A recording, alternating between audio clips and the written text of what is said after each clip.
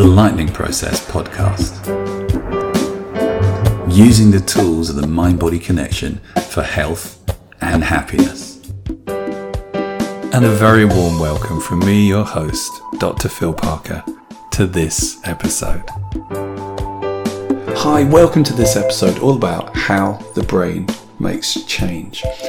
And if you're coming in across the Lightning Process, you're probably really interested about that, because the Lightning Process looks at how do people change their physiology? How do they affect processes going on within their body? Because most people come to the Lightning Process with health issues.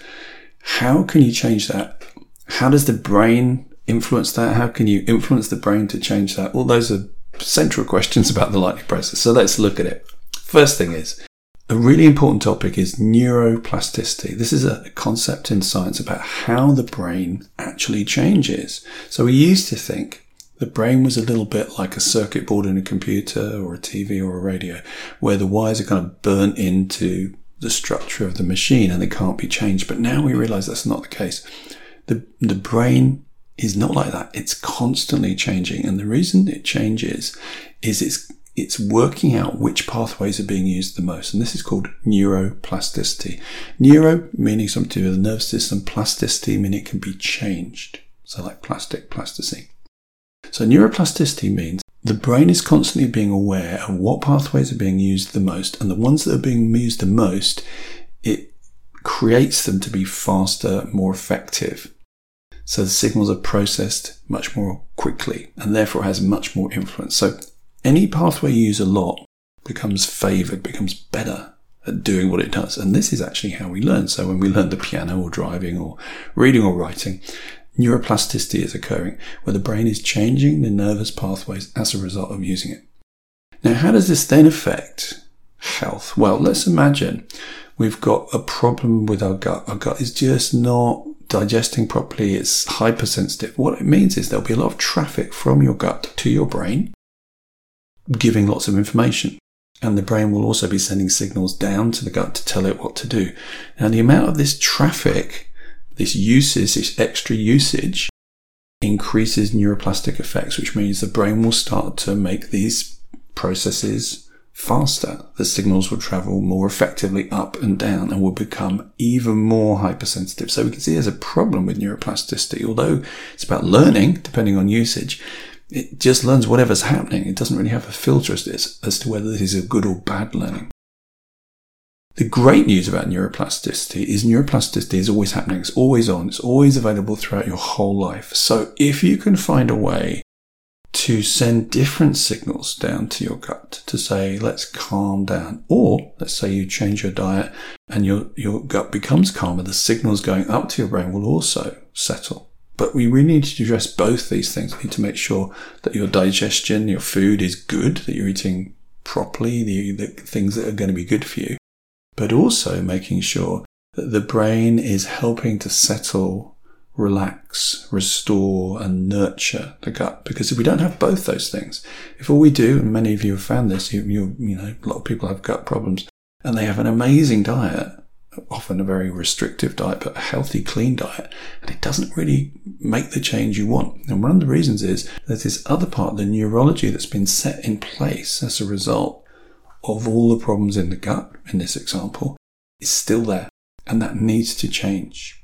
So then the question is, how do we change it? Well, it's really a question of consciously choosing the new pathways. So how do we tell our gut to settle down? Well, interestingly, when we get into stress, arousal, that shifts our gut into being more irritable.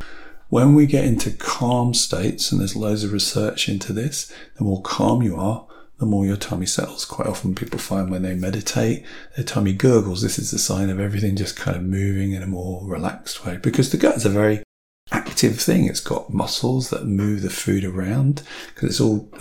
if you think about the length of our gut is very long, so it's all kind of tangled up on itself. And so gravity doesn't actually move the food through your gut. It's the muscles that squeeze like this, squeeze through the food through your system. So we talked about the example of the gut. It's a great example of how physical health can be affected by neurology, but it's really true of everything. because every part of our body has innervation. Every part of our body has a nervous system. The nervous system is connected up to the brain and tells that part of the body what to do. And that part of the body tells the brain what it's up to.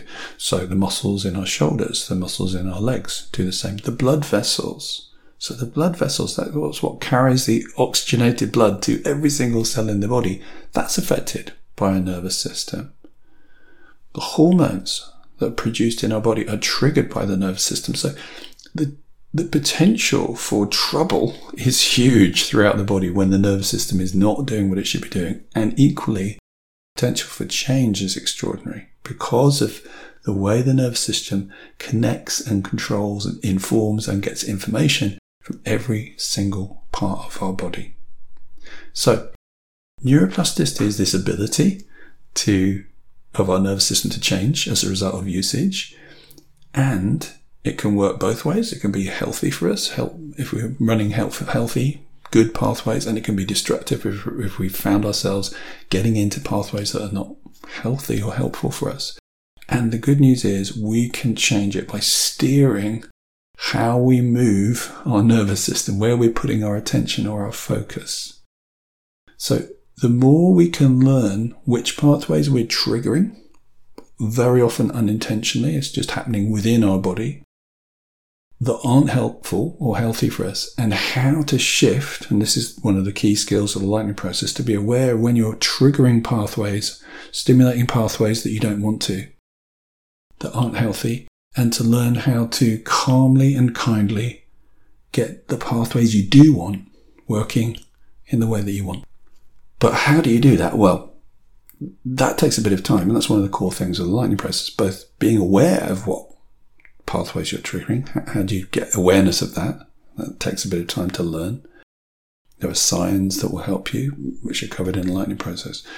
And then also, how do you then trigger the pathways you do want? How do you steer your neurology in the way you want to?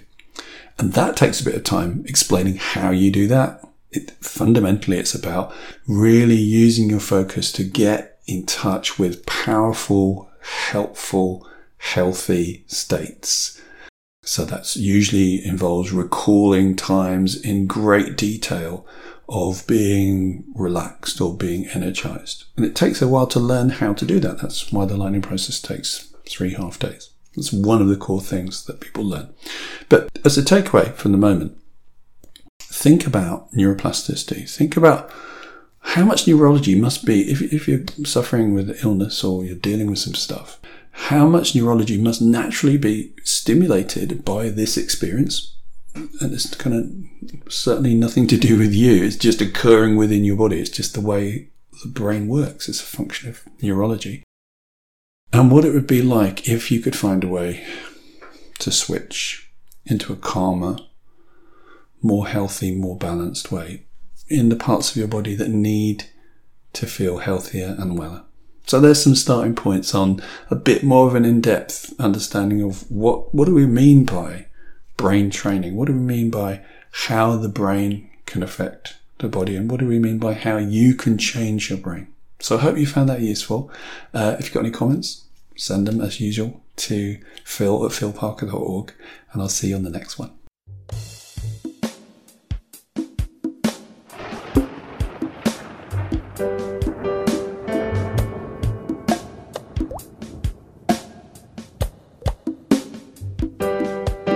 The Lightning Process Podcast.